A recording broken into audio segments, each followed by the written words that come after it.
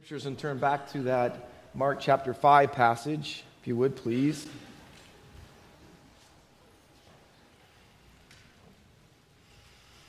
As I've been watching the news, and perhaps you have as well, of the Russian-Ukraine war, I was thinking back to when I first started watching it, when it started, and the outrage of so many people, how this war could take place. And one of the reporters said, "How is it possible that we could have a war like this taking place in our modern, sophisticated world? How can this happen today?" And I thought about that over the weeks, and I thought the thinking behind this question is that our world, to some, has progressed, or should have progressed, beyond the point of war, especially this level of evil. But what the war in Ukraine has really taught us as human beings is that we've not advanced like that. We've not moved beyond war, because the problem is not just and only us. There's been a book out, and I have a copy of it. I've read in it. Andrew Delbanco in 1996 wrote a book called The Death of Satan. He is a liberal secular humanist. But he argues, surprisingly in the book, that we cannot get rid of the idea of transcendent good and evil. We cannot erase from our society transcendent God and evil in Satan. He says, if you say that evil is only the result of human frailties, mistakes, or human problems, then we have an even bigger problem, he said. Now, his background, as you read the book, you'll find that he has Jewish relatives who died in the Nazi Holocaust. And he says, and I quote, "You can't fully explain the Holocaust without the idea of transcendent evil, without the devil." You know what he's saying? He's saying that if the Holocaust was simply because a few Nazis lacked love, or were not parented well, or that Hitler suffered from low self-esteem, or that he was from a northern European culture that was racist, then we trivialize the Holocaust and evil itself. Later in the book, he says this, and I quote, "A gulf has opened up in our culture between the visibility of evil and our intellectual resources for coping with it." In other words, we look at evil and we say, how can it be? And we don't have the abilities and the resources to cope with it. We don't have the solutions. We don't have the answer. See, evil on any and all levels is not just a psychological or sociological problem. It's not, as many would want us to say in our day, it is not a product of evolutionary biology or natural selection. It is a sin problem. And it is a Satan problem. It is a problem that we cannot solve. And let me say it again, we don't have the resources for coping with it. But I'm glad to tell you this morning that Jesus does. See, in our series on the miracles of Mark, last week we saw that Jesus had greater power than the storm on the sea, the storm outside the disciples. But this week is a little different. And that's why I believe the stories, as so many times in the Gospels and other places, are side by side. Because here's what Mark wants you and I to understand. When we talk about the miraculous power of Jesus, not only does he have the power that is greater than all the storms outside of you, but he has power that's greater than any storm inside of you. Both stories, Mark 4 and 5, are stories that compare the power of the storms. Whether the storm is outside or inside, it's a comparison with the power of the storm and the power of Jesus. And here's what Mark wants you to leave with today. He wants to say to all of us, Jesus is Lord over every storm that you will ever face. And it doesn't matter whether it's outside or inside of you. So let's take a look. And it is really a titanic power struggle going on inside this man, this demonized man of the Gadarenes. So we're going to look at two things. in comparison, in contrast, because I think that's what Mark's doing. The first is this. Let me show you the power of Satan. And can I tell you this? It is very, very strong. It says in verse 1 that they came to the other side. And I said last week, just briefly, that they've come to the southeastern shore of the Sea of Galilee. Now, most Jews would never go that place because it's the Gentile location. It's the Decapolis. It's 10 cities all overrun with Gentiles. And this is what everyone thought the evil was. See, you cross the sea that was filled with chaos and evil, and if you got to the other side, you'd see expressions of evil with the Gentile world that you wouldn't see any other place. And certainly in this story, they are exactly right. The Bible says that Jesus gets out of the boat, and immediately, and that's Mark's favorite word, he uses it boatload of times all through the gospel. It's an action word. In other words, this story is going to be incredibly dramatic. And the first thing we see is a man comes up to him, it says in verse 2, with an unclean spirit. Mark uses that term 7 times in his gospel. It means the man is not demon-possessed, although we can say that. But the word is simply demonized. He has an unclean spirit. He has a demon in him. Jesus has cast out demons before, and he'll cast out demons after this in Mark's gospel. There are stories of him casting out one demon. In fact, interesting, Paul cast out one demon, just to tell you how powerful demons are. There were 7 sons of Sceva in Acts 19, and these guys tried to exorcise the one demon out of this man, and the demon says to them, "Jesus I know, and Paul I know, but who are you?" And the Bible says that he tore them, he beat the tar out of them. Let me say it that way. They left there, it said, naked and bruised, and they were running for their life. That was one demon over 7 men. Mary Magdalene, it says in Luke chapter 8 and verse 2, had 7 demons. And those were cast out. So Jesus can cast out one demon. He can cast out 7 demons. But this man, the text says, many demons were in him. In fact, his name is, later on in the text, Legion. A legion was obviously the Roman legion is what it refers to, and it could be a lot. Roman legion, I researched it, anywhere between 2,500 and 8,000. But in this case, I think that at the time at least, legions were known to be about 6,000 soldiers. Can you imagine? Not one demon, not 7 demons, 6,000 demons. No one has ever tried to face that kind of demonic power before. Let me show you the demonic power in this man's life. It says in verse 3, he lived among the tombs. You have to understand, when you had a sickness, you had a disease, if you had a demon, it wasn't just that it hurt you personally, like physically, although that's true.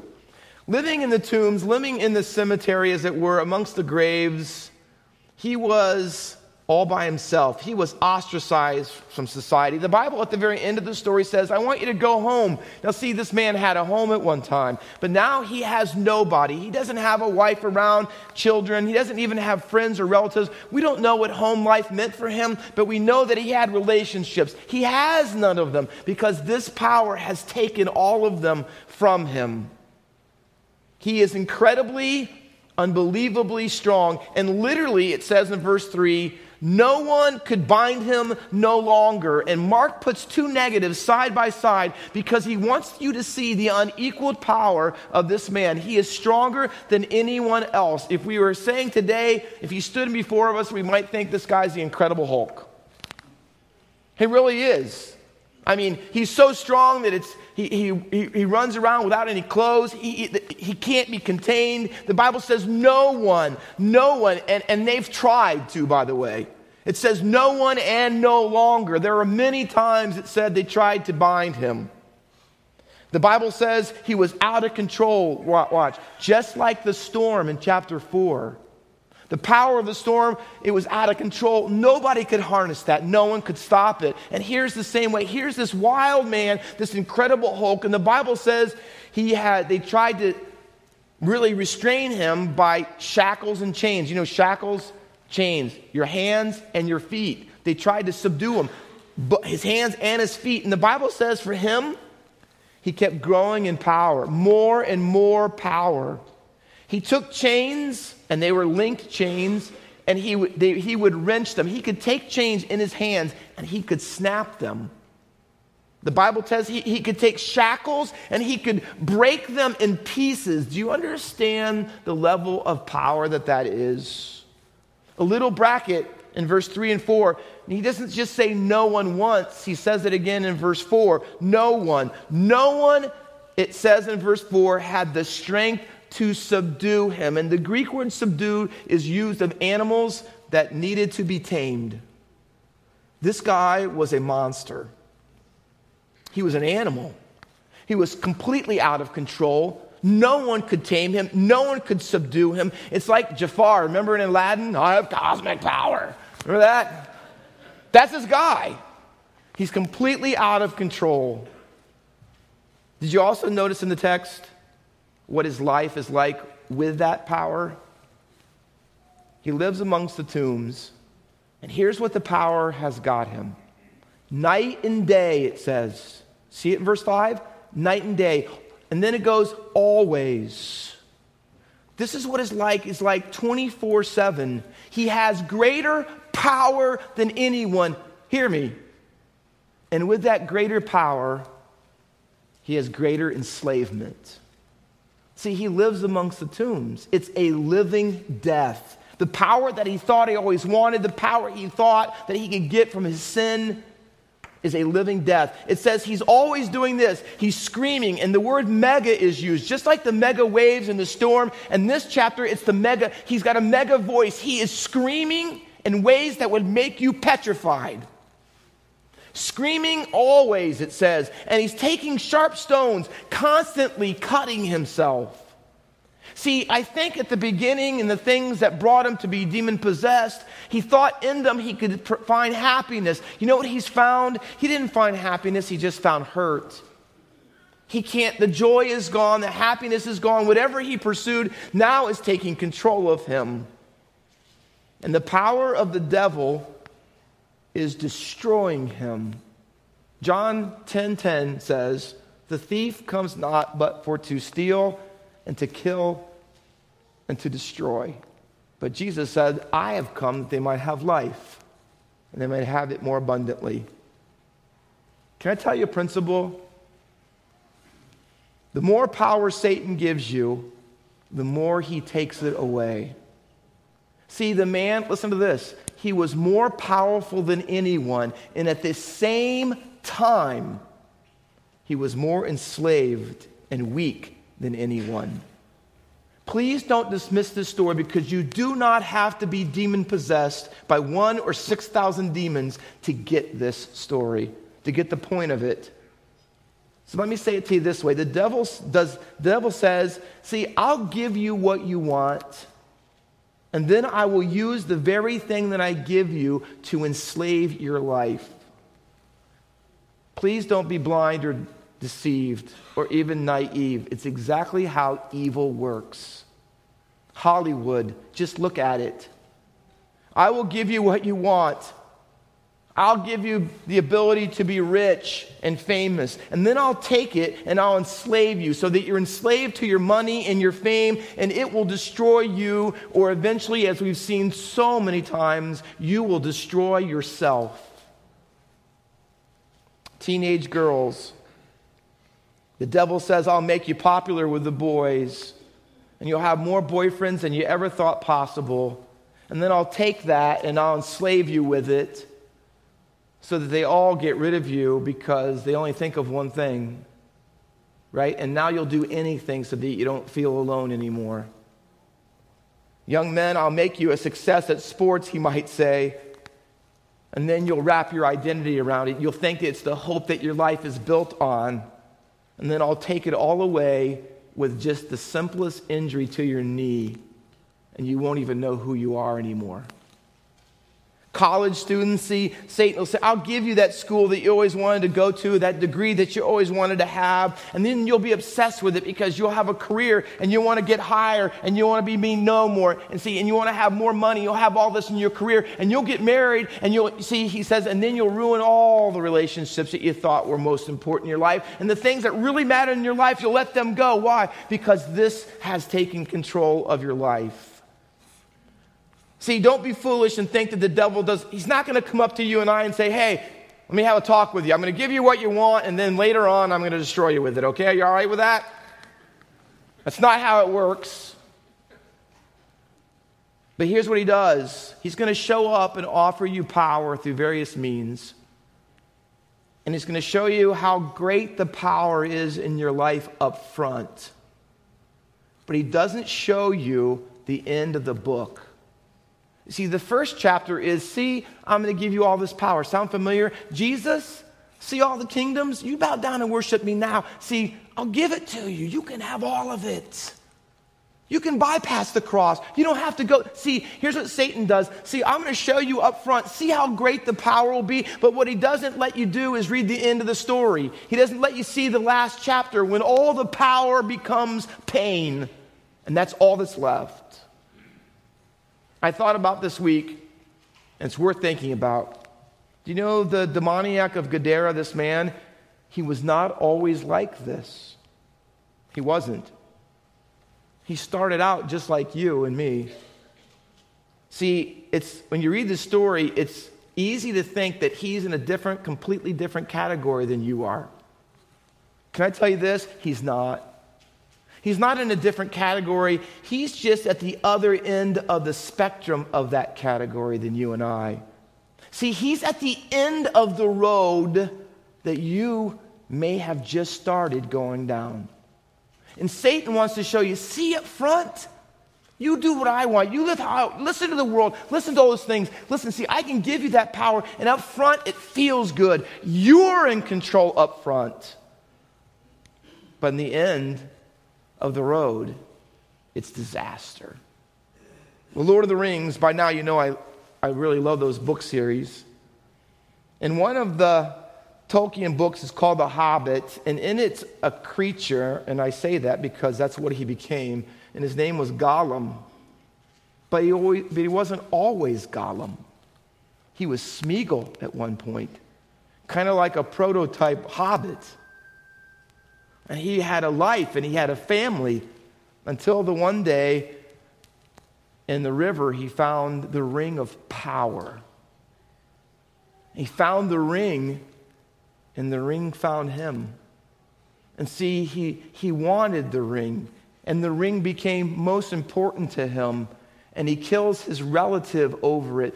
But it started out, see, I can have this power. See, I can have this into my life. And see, until the ring of power had him.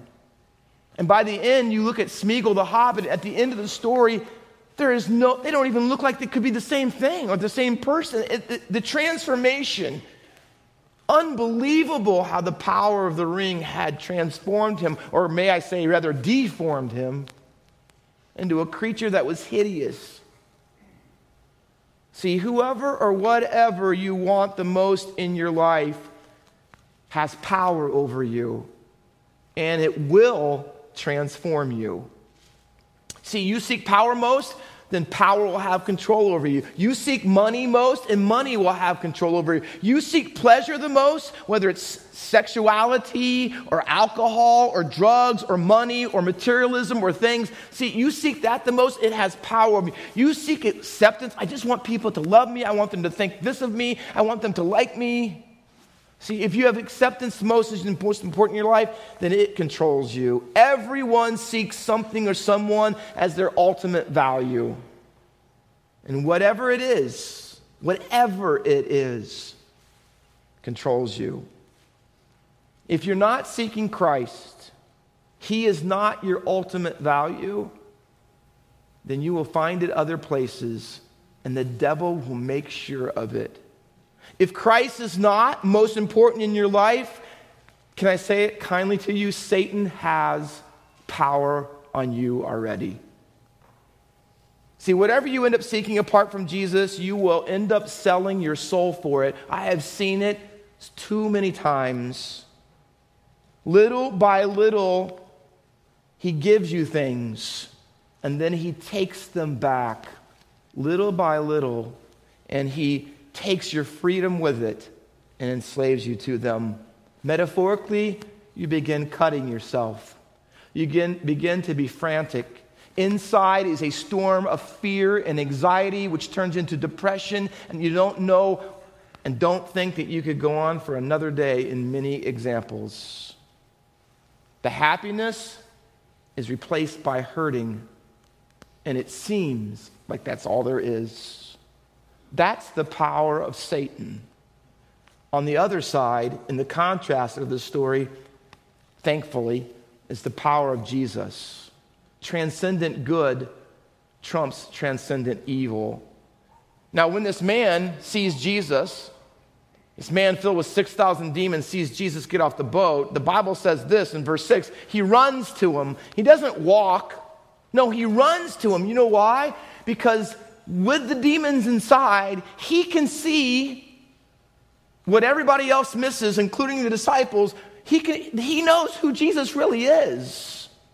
See, the storm story in chapter 4, they see Jesus calm the waters and the waves, and they say, who is this? Verse 41, 440. Who is this that even the wind and sea obey him? See, they look at what Jesus can do in his power, and they don't really see altogether who he is. They're getting a glimpse, but they don't see it fully. Not the demons. You know what they say? They run up to me and say, what have you had to do with us? Jesus, Son of the Most High God. They get it. See, the demons know that Jesus has absolute authority, that he's king of the nations, that Jesus is more powerful than 6,000 demons put together. See, the disciples don't know it. The people don't know it. The demons do. In fact, crazy, isn't it? In verse 7, the demons try to exorcise Jesus out of their existence.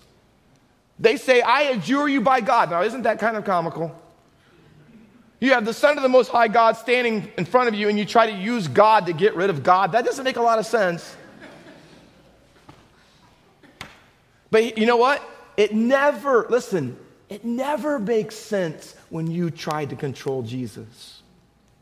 You can't. He's all powerful.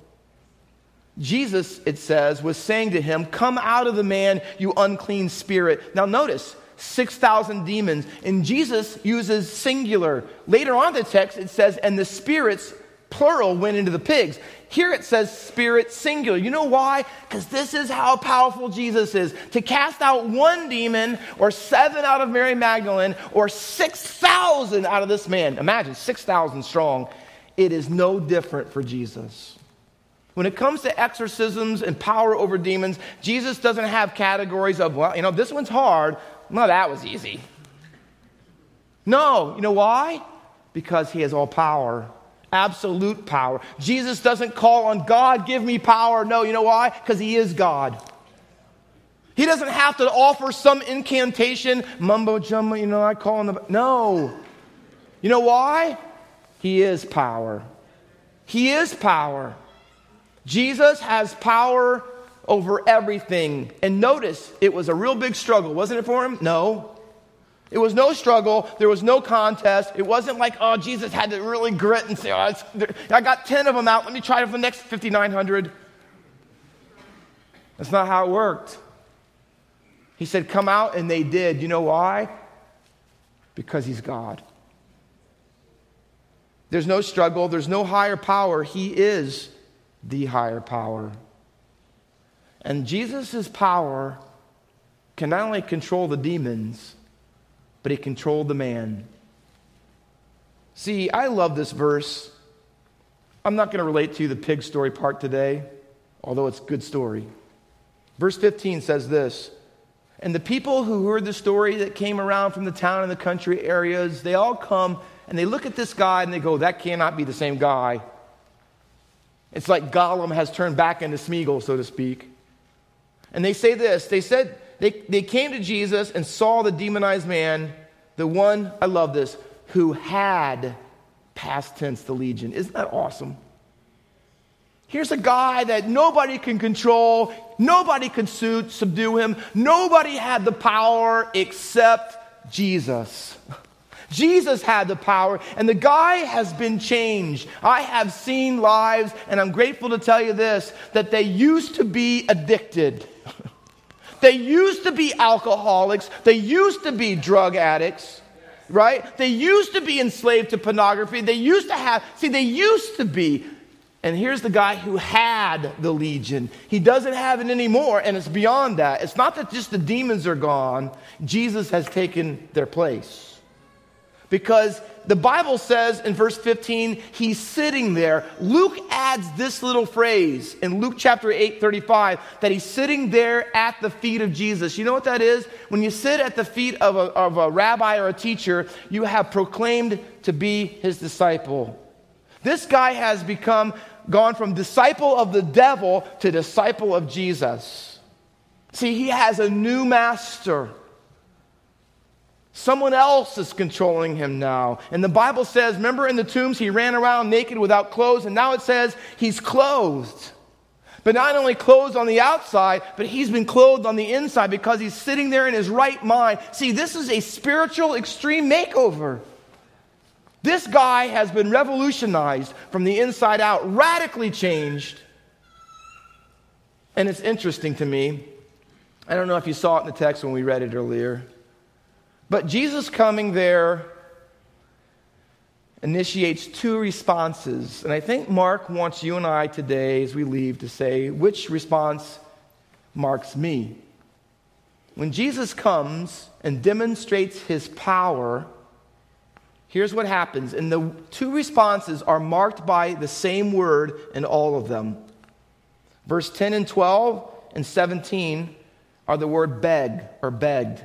Verse 18, begged. It's used 4 times in this text. If you want to go to the next story of Jairus, it's also used of him in verse 23. And here's what it is. People come, and Jesus comes, and these people see him, and they see the demonized guy, and they see what he's done, and they've seen Jesus' power, and it elicits 2 responses. The first one is by the demons and by the town people, I want Jesus, I beg you, get away from me. See, the demons say, Jesus, hey, just don't torture us. At least let us get away from you. Send us into the pigs, 10 and 12. They begged him. And the word means to come beside, and it literally means to beg them. They begged Jesus, please don't torment us, but let us get away from you, and we'll take the pigs if we have to. And they did. The townspeople come, and they see that the pigs have gone off and into the sea, and they've lost their economics, and it's been a financial hurt, and Jesus has drained them. He's interrupted their life. They don't see who he is and what he could do for them. All they see is the changes he's made, and they don't like him.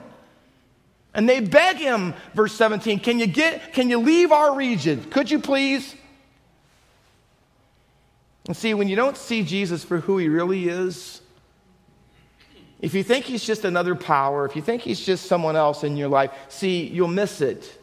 And your choices of rejecting him will push him away from you, and with it, the power for you to be transformed. But not this man, though. See, Jesus' power transforms him. And the Bible says in verse 19 of this text that he begged Jesus, verse 18.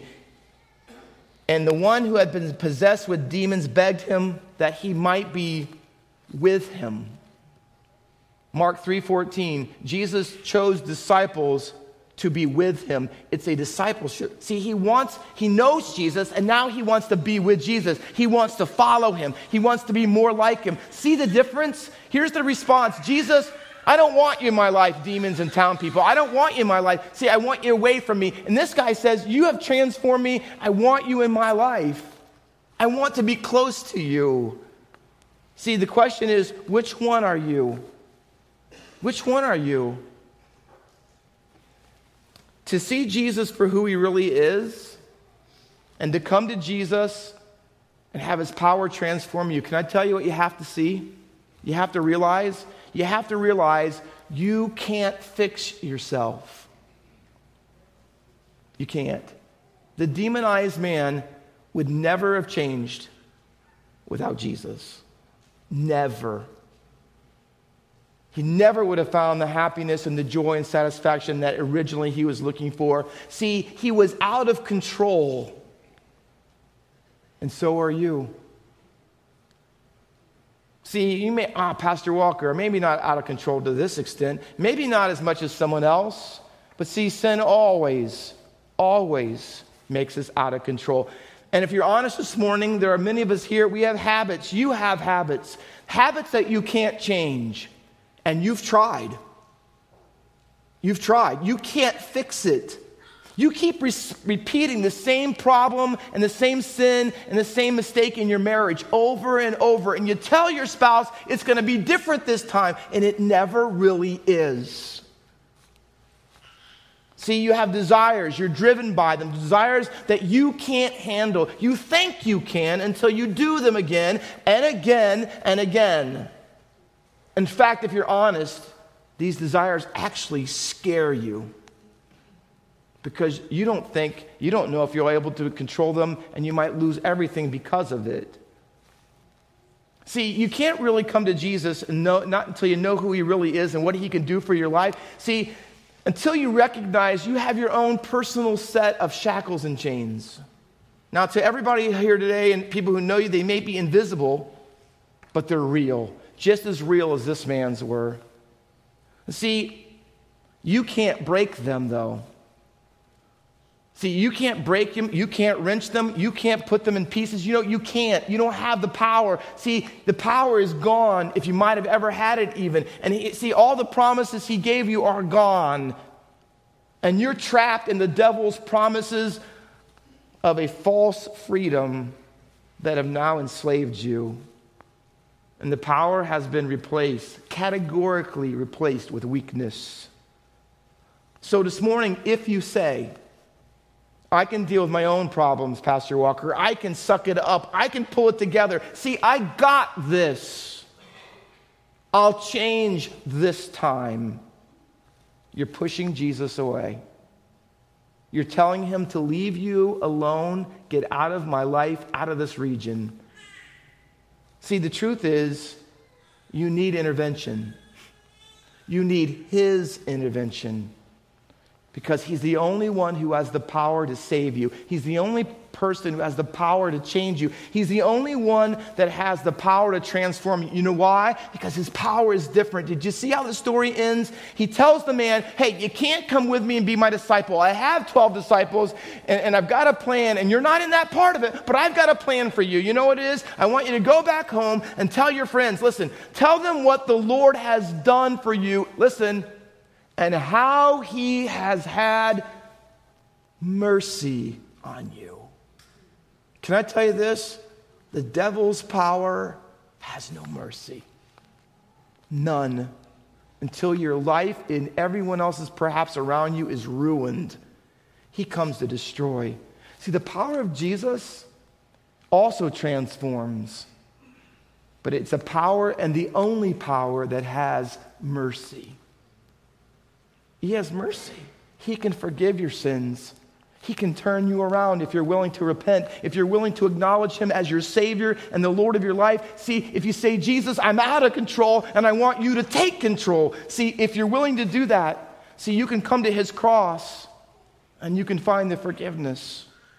See, he took that there. He took all of your out of control. He took all of your sin. He took the evil. He took it all. He paid for it when he died on the cross for you. And if you put your faith and trust on him, his power and his mercy can change you forever.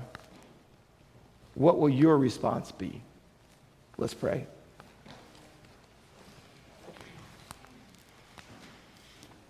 Father, thank you for the story of this man. Thank you for the greatest power of all in Jesus, the Son of the Most High God. I pray for those here today that first of all, that you give humility, that we might understand how enslaved at times we really are. We think we're in control, and truthfully, we're out of control. May they see today the shackles and chains that bind them. And at the same time, may they see the power and mercy of Jesus to set them free. Free through forgiveness, free through grace and mercy and love, free through his cross, death, and resurrection for their sin. Father, only you can do such miraculous things, and I pray for your great name and for your great glory that you do just that. And we'll praise you in Jesus' precious and powerful name. Amen.